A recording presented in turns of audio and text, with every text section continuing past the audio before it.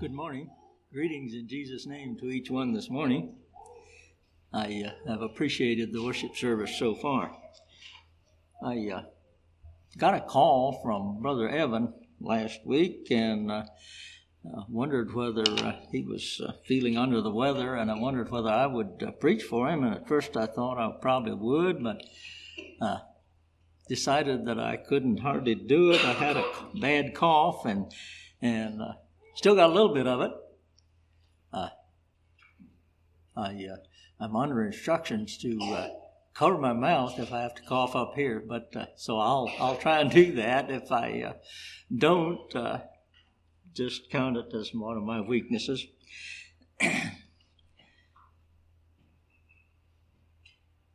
That all in the past. You know, we have an amazing book here. And the reason is because it has an amazing author. And it's a rare privilege that I have this morning to share with you from this book. I heard a story not too long ago about a certain brother who was being interviewed, and they asked him in this interview a question about politics. And he answered simply and plainly, "That's not my kingdom." And that kind of caught my attention. And this morning I'm going to preach to you about our kingdom.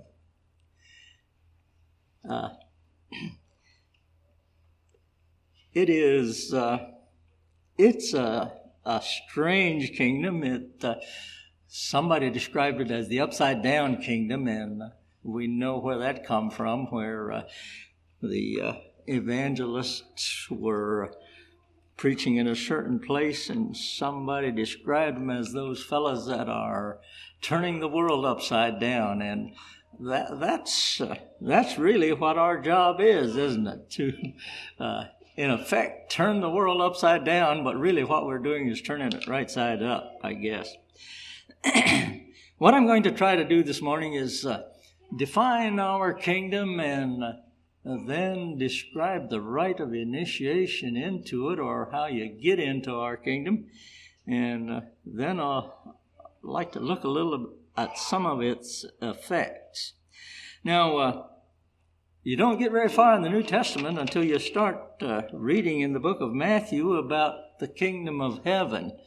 And then you read on and you read about the kingdom of God, and the terms are used interchangeably. Okay, now there might be some shades of difference there, and I'm not going to dwell on those this morning. Okay, I'm considering it all as one, the kingdom of heaven and the kingdom of God.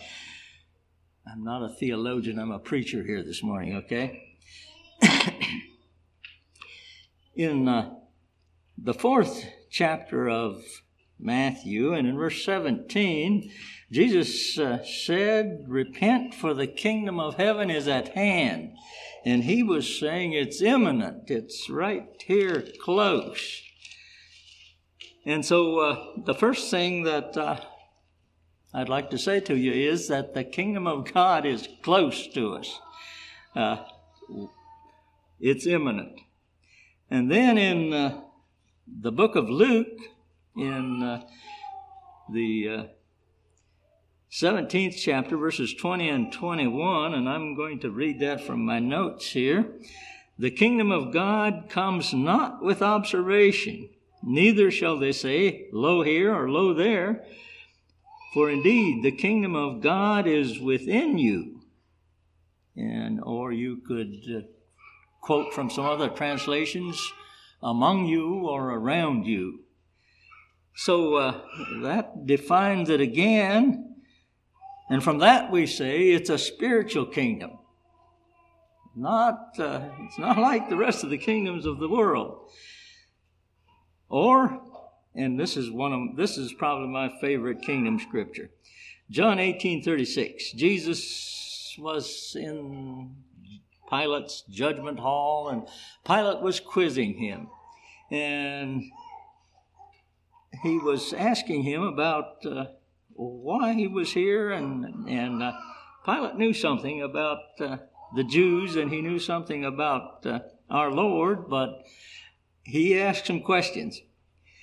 And so Jesus, in answering in John 18 and verse 36, said, "My kingdom is not of this world. If my kingdom were of this world, then would my servants fight that I should not be delivered to the Jews." And that really, to me, puts the kingdom into perspective real well. The Jews accused Jesus of plotting a rebellion. And Pilate understood Jesus' answer when he said, "My kingdom is not of this world." He understood the Jews too. He knew, one of the Gospels said he knew they had delivered Jesus because of envy. And now he says to the Jews, when he heard Jesus speak, he heard his words, "My kingdom's not of this world. My servants don't fight to keep me from being delivered to the Jews." He said he's not guilty. He's not guilty of rebellion. He's not guilty of insurrection. He hadn't done that. Pilate saw right through that.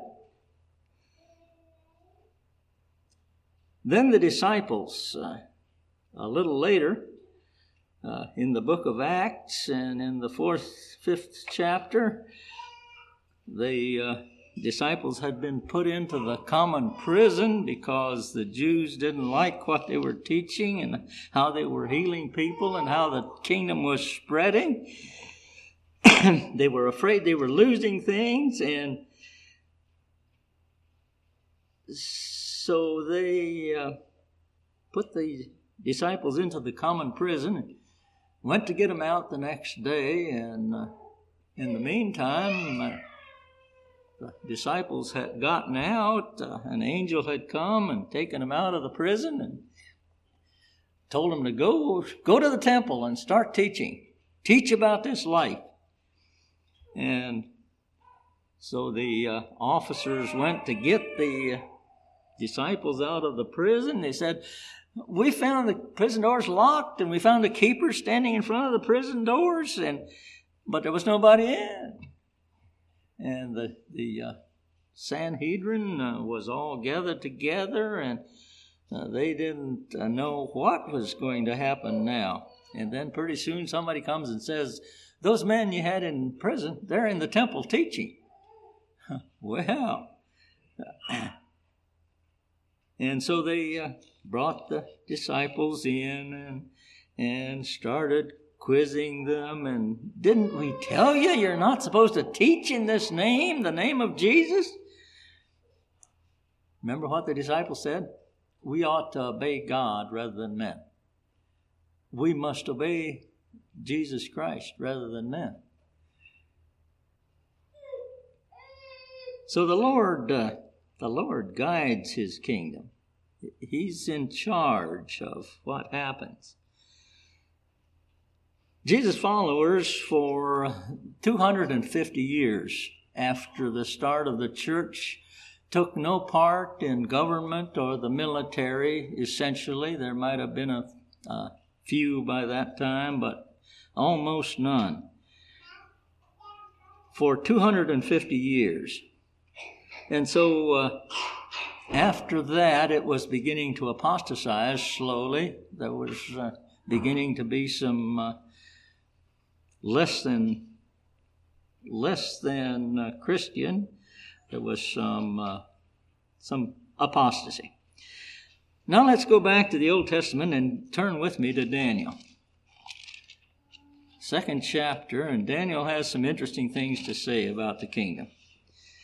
In verses 34 and 35, it tells here of the dream that Nebuchadnezzar had. He called the wise men in and he said, "I had a dream. I want you to tell me what my dream was, and then I want you to tell me what it meant." And the wise men said, "King, that's impossible. Nobody can do that." And they were right. Nobody could. But when it came to Daniel and his 3 friends, Daniel said, "Let's pray." And they told the the whatever he was, their ruler, the prison keeper. Give us a little time. There's a God in heaven that can take care of this kind of thing. And so they prayed to God, and Daniel was blessed with a vision of what this dream was. And so he went to the king. And he told the king about what this vision was, this huge idol that, or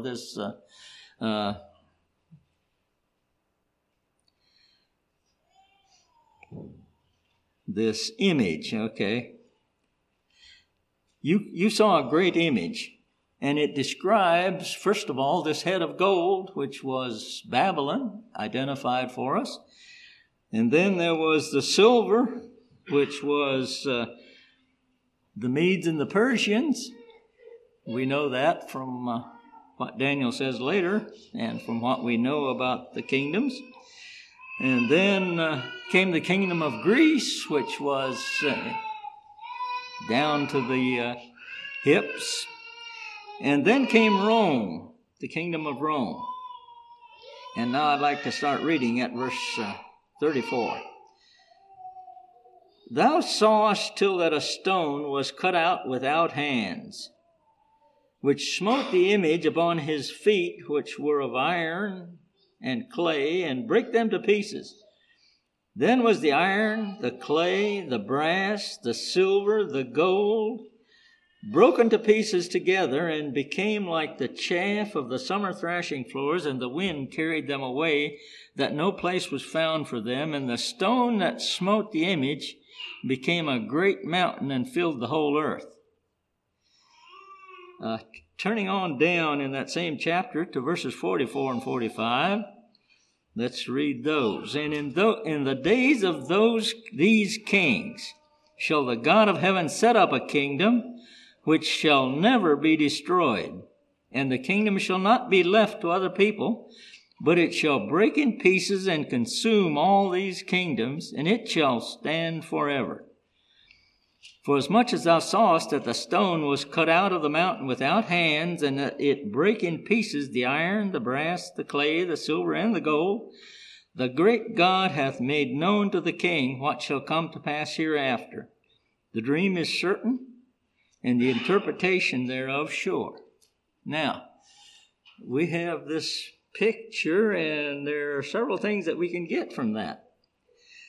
It talks about the stone cut out without hands, and that immediately puts the whole thing into the spiritual realm. It was divinely done, okay? There were no rock hammers or anything like that. It was done by God. It was done in the spiritual realm. And so it's spiritual, not earthly. This kingdom is a kingdom that is spiritual. Number two, it began in the days of the Roman Empire. It talks of the iron and the clay and so on, and that was the Roman Empire. Third, all the earthly kingdoms became like chaff. Now,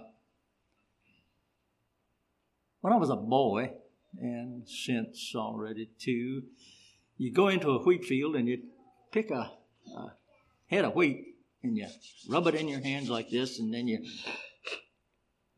the chaff flies, and then you pop the wheat kernels in your mouth and eat them.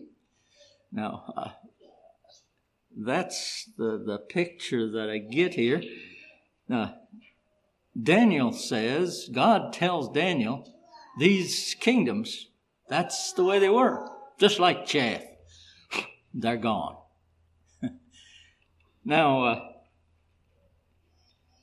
let me go a little further. It doesn't say that here in this chapter, but it says that our kingdom will last forever. Okay, this stone that filled the whole earth, that's looking forward to Christ. Okay, that kingdom that he started is going to fill the earth, and it's going to last forever. It's eternal. It's an eternal kingdom.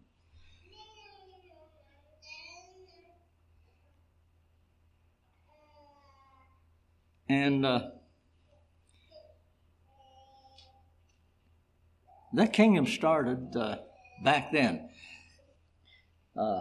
Seems to me that in China, I was reading last week one of the books that Cam had written about a man by the name of Wei in China who preached the kingdom. And sometime over the years, I heard somebody say that there might be as many as 100 million Christians in the land of China. There's no way of knowing that. Okay, God knows how many there are. I don't, and you don't, and nobody else does. We don't know how many Christians there are in China. We don't know how many there are in the U.S. We don't know how many real people that have a relationship with Jesus Christ. We don't know how many there are. Okay? And this kingdom works from underneath. It doesn't make a big splash like the political kingdoms of the world do. It's working in underneath. It doesn't, and it shouldn't try to make a big splash. Sometimes there are people that try to make some waves, and that's not our business. Our kingdom is a kingdom that, it's a little different. It's an upside down kingdom from the world's point of view. From our point of view, it's setting things right side up, but it's different. Turning now to Isaiah.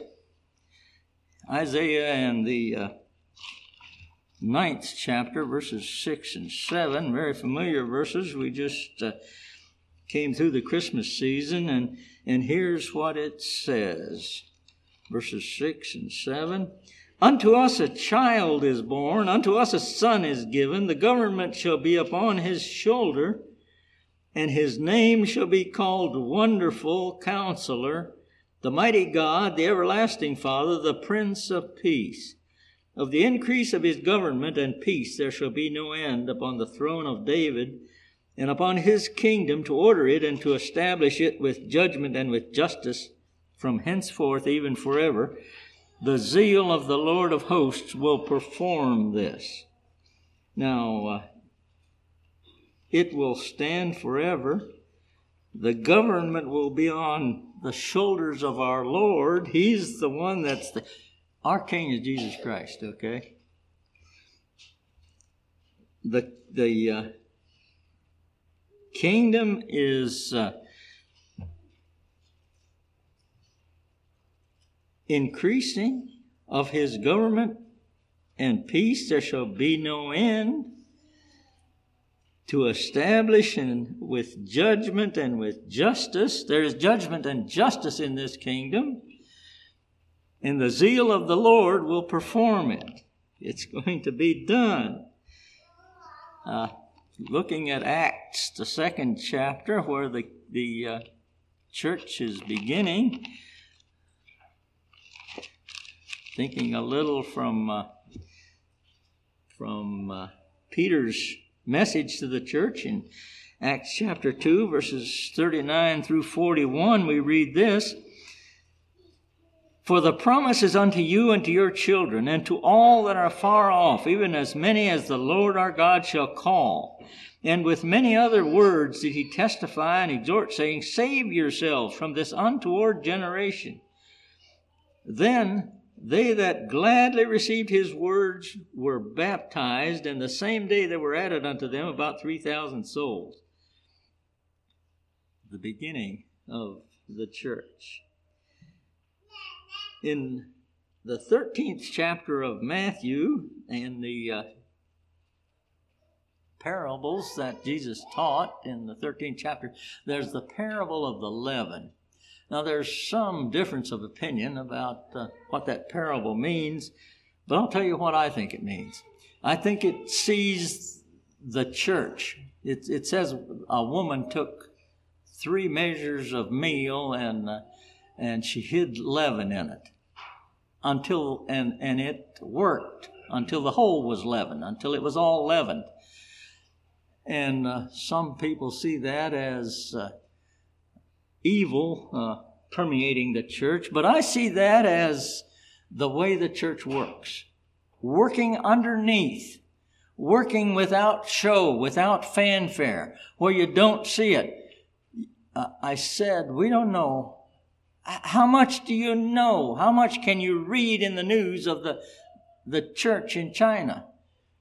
Or how much could you read of the church in the Iron Curtain countries back in the days of the Soviet Union? You didn't hear anything in the news about that. It was underneath. It was working. But I can tell you one thing. It was working. It was growing. Things were happening. I probably told you the story of Alex Grover. Maybe you ought to hear it again. Alex worked at CLP. I'm not talking about the young man who was the artist. I'm talking about his dad. And we had him speaking at Bethesda several evenings. One of the stories that he told was the story of being in a meeting. They had called in a certain city, and there were 3 of these traveling ministers who were to be there. And Alex was a marked man. They had a price on his head. He was a wanted man. And they had these 3 visiting ministers there, and they were meeting in a house and in a fairly large room, I suppose, and just ready to start, and somebody said, the police are here, and they were there in force. They had a bus outside. They had that house surrounded, and they were knocking on the door. And they came in, and they announced that everybody that's local is to leave. And they quizzed each person as they went out, and until they had the 3 visiting ministers separated, they had them up in front of the room there, and they were interrogating one of them. And they had guards at the door, and they had guards at the yard fence outside at the gate, and there were police pretty much everywhere. I get the idea that there were several dozen of them around there. And all at once, the Spirit told Alex, you're free, you can leave. And Alex hesitated. There were police everywhere. And the Spirit told him again, you're free, you can leave. And he turned and started walking. And it was just as though nobody saw him. He walked right out through the door between the guards, right out through the yard gate into the street, and found a young man there. He was not familiar with this particular city, and he found a young man there and said, could he take him to a train station? And the young man said, yeah, he could, and he did. Took Alex to a train station. When the authorities, when the police found out that Alex wasn't there, they searched that house from top to bottom. But he was gone. Working underneath. God is working. God is building His kingdom. And when I think of that leaven working under that flour, I think of the way the Spirit works to build the kingdom.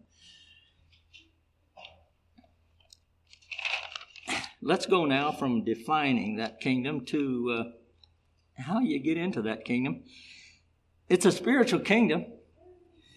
And John 3, where Nicodemus came to Jesus by night, he told him, Nicodemus, if you want to get into the kingdom of heaven, the kingdom of God, you've got to be born again.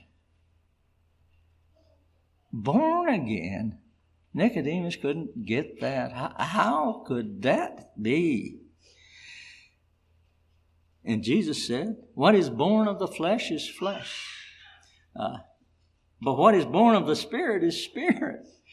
If you want to be born again, if you want to enter the kingdom, you've got to be born of the Spirit. That's still true. Unless we're born of the Spirit, we're not part of the kingdom of God, not part of the kingdom of heaven. You're not part of that kingdom. I'm not part of that kingdom unless I have been spiritually born. There are a number of words that describe that, and I'm not telling you something different here. I'm giving you adjectives that describe being born again with these scriptures. In 2 Corinthians 5:17, it's called being a new creation. A new creature is the word that's used in our King James. The Greek word is creation, okay? A new creation. It's very similar to being born again. That's 2 Corinthians 5:17. In Titus 3 and verse 5, it's by the washing of regeneration and by the renewing of the Holy Spirit and being justified by His grace.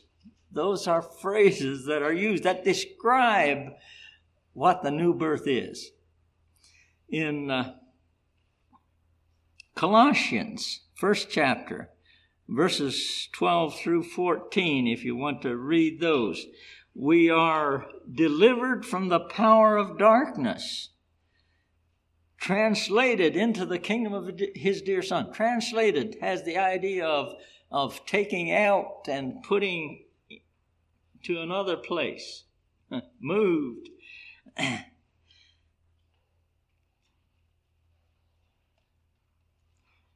Where was I there? Colossians, yes.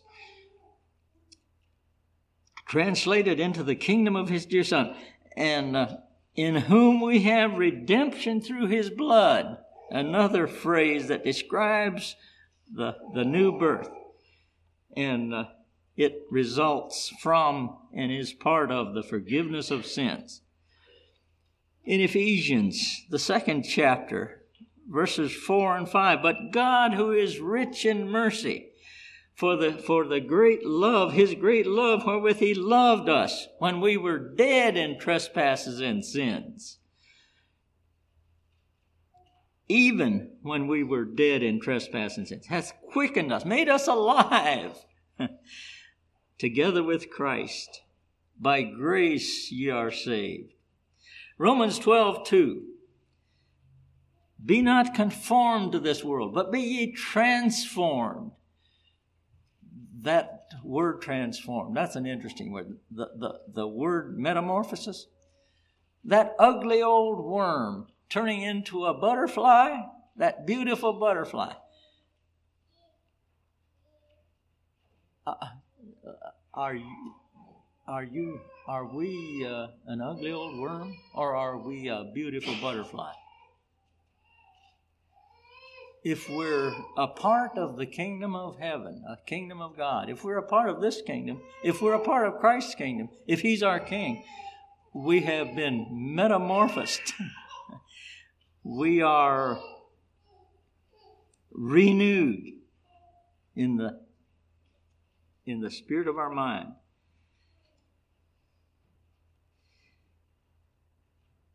In Matthew 18 and verse 3, it says, except ye be converted and become as little children, you shall not enter into the kingdom of heaven. Except you become converted and become as little children. Now we're talking of the humility. Somebody suggested about humility. If you know you've got it, you've lost it. It's an interesting thought, an interesting thing. Christ is our pattern for humility. If you would read Philippians, the 2nd chapter, and those first 10 verses, it talks of Christ's humility.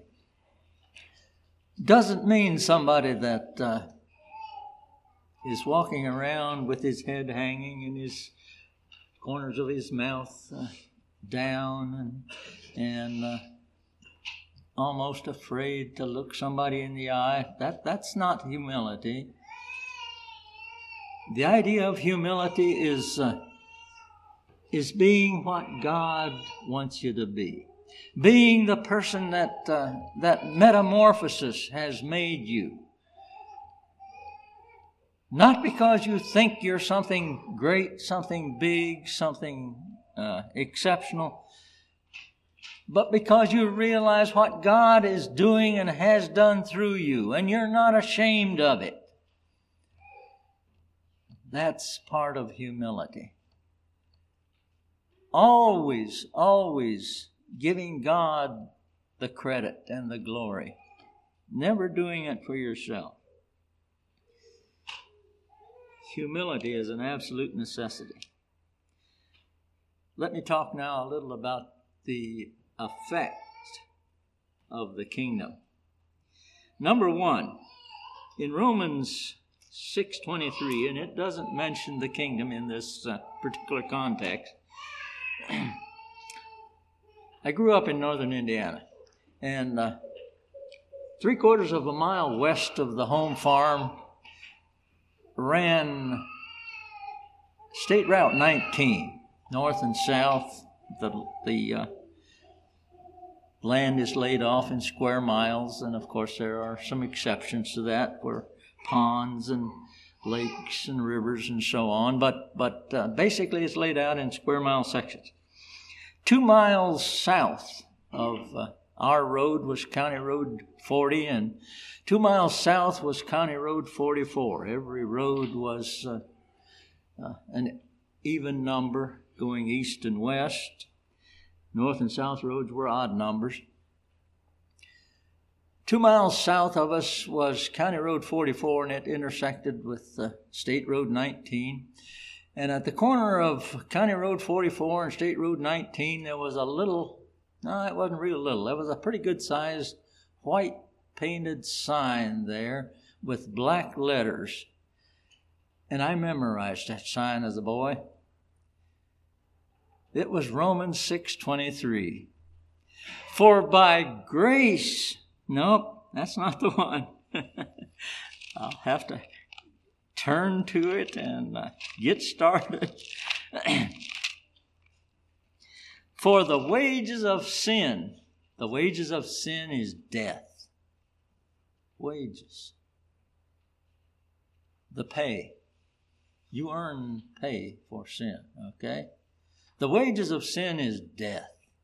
But the gift of God is eternal life through Jesus Christ our Lord.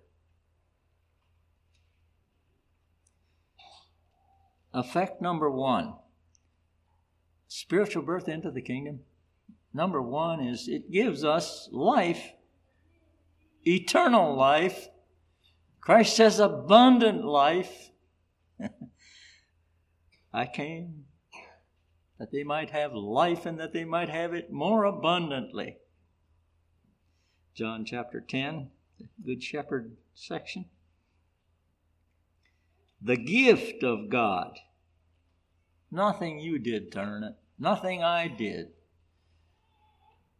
It was a gift given to us freely by His grace.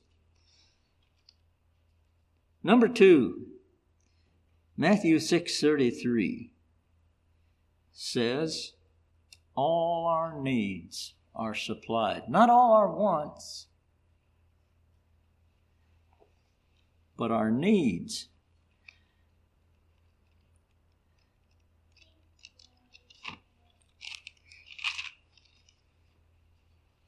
Seek ye first the kingdom of God and His righteousness. Seek first the kingdom of God and all these things. What things? All that we need.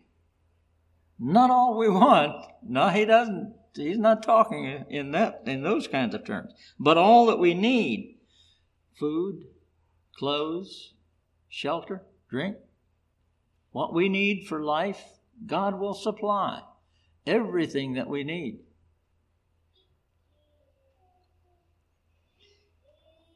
Back to that favorite kingdom verse that I love from John 18:36.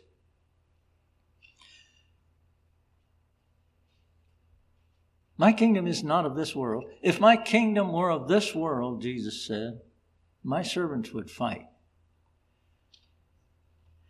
One of the reasons that this kingdom takes my thought, it becomes a big part of what I've thought about lately, is all the controversy that's going on in our land today, and a lot of church people getting involved in it. The vaxxers and the anti-vaxxers and the politics.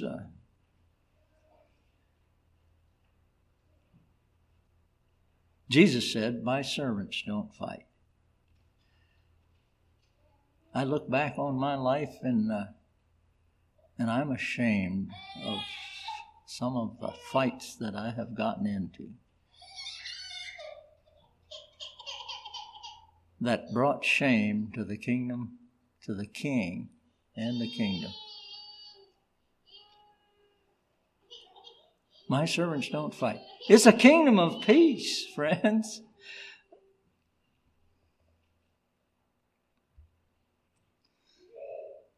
And we don't need to fight.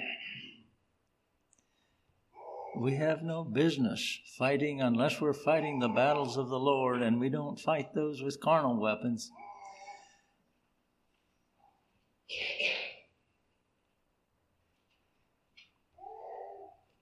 The kingdom of peace. My peace I give unto you. Not as the world giveth, give I unto you. The world doesn't know what it is. The world has no idea. The peace that comes from a person that's at one with Jesus Christ, who has made his peace with God, who knows the peace of Jesus Christ in his heart. The world has no idea what that is. One last one yet. We are happy even though we're insignificant. Remember the Beatitudes? Blessed are the poor in spirit, for theirs is the kingdom of heaven. Those people who know that they are insignificant,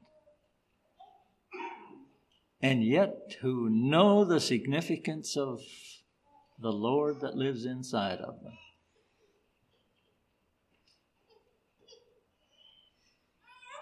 Or the last 10th verse there, blessed are they which are persecuted for righteousness' sake, for theirs is the kingdom of heaven. Happy are you if you suffer persecution. I said one more. I gave you two there. The kingdom of heaven, our kingdom, the kingdom that will last eternity. All the kingdoms that were back in those days that are mentioned, chaff. The ones that have been since, chaff. The ones that are now will be chaff. The United States will pass away, either when the Lord comes or before. Russia, China, doesn't make any difference. European Union, they are chaff. They're gone. This kingdom that we are a part of will stand forever. There will be future phase of the kingdom, certainly. Christ is going to come back one day. But this kingdom is eternal. Our lives, if we're a part of that kingdom, will never end. Jesus said, he that believeth on me shall never die. He that liveth and believeth in me shall never die. That's what he had in mind. Our kingdom is not of this world.